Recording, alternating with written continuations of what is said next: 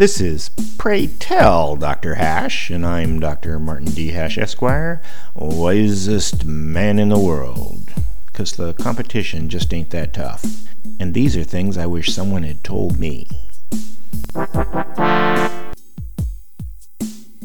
Today's topic, Spread of Egalitarianism.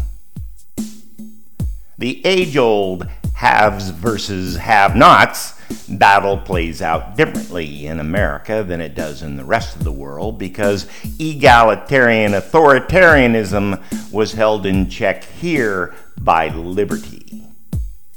For centuries in America, though there were challenges from both the aristocracy and the egalitarians, liberty remained dominant. But now the authoritarians have ganged up and put liberty on the defensive. What they have in common is women. And women finally got into positions of power to make a deal to pursue equality. Men let it happen. Not because they were fooled or intimidated, but because they didn't want to argue with their daughters or have conflict with their wives. Slowly, all institutions were compromised.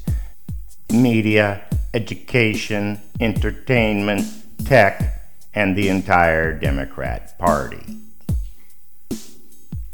At first, only the coastal cities succumbed, but the egalitarian infection expanded from there when liberty-minded men moved to the interior and took their wives and daughters with them.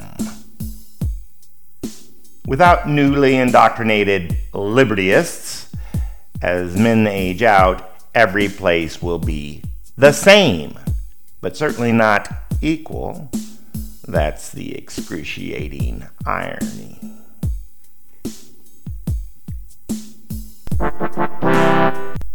For more, see my website at martinhash.com.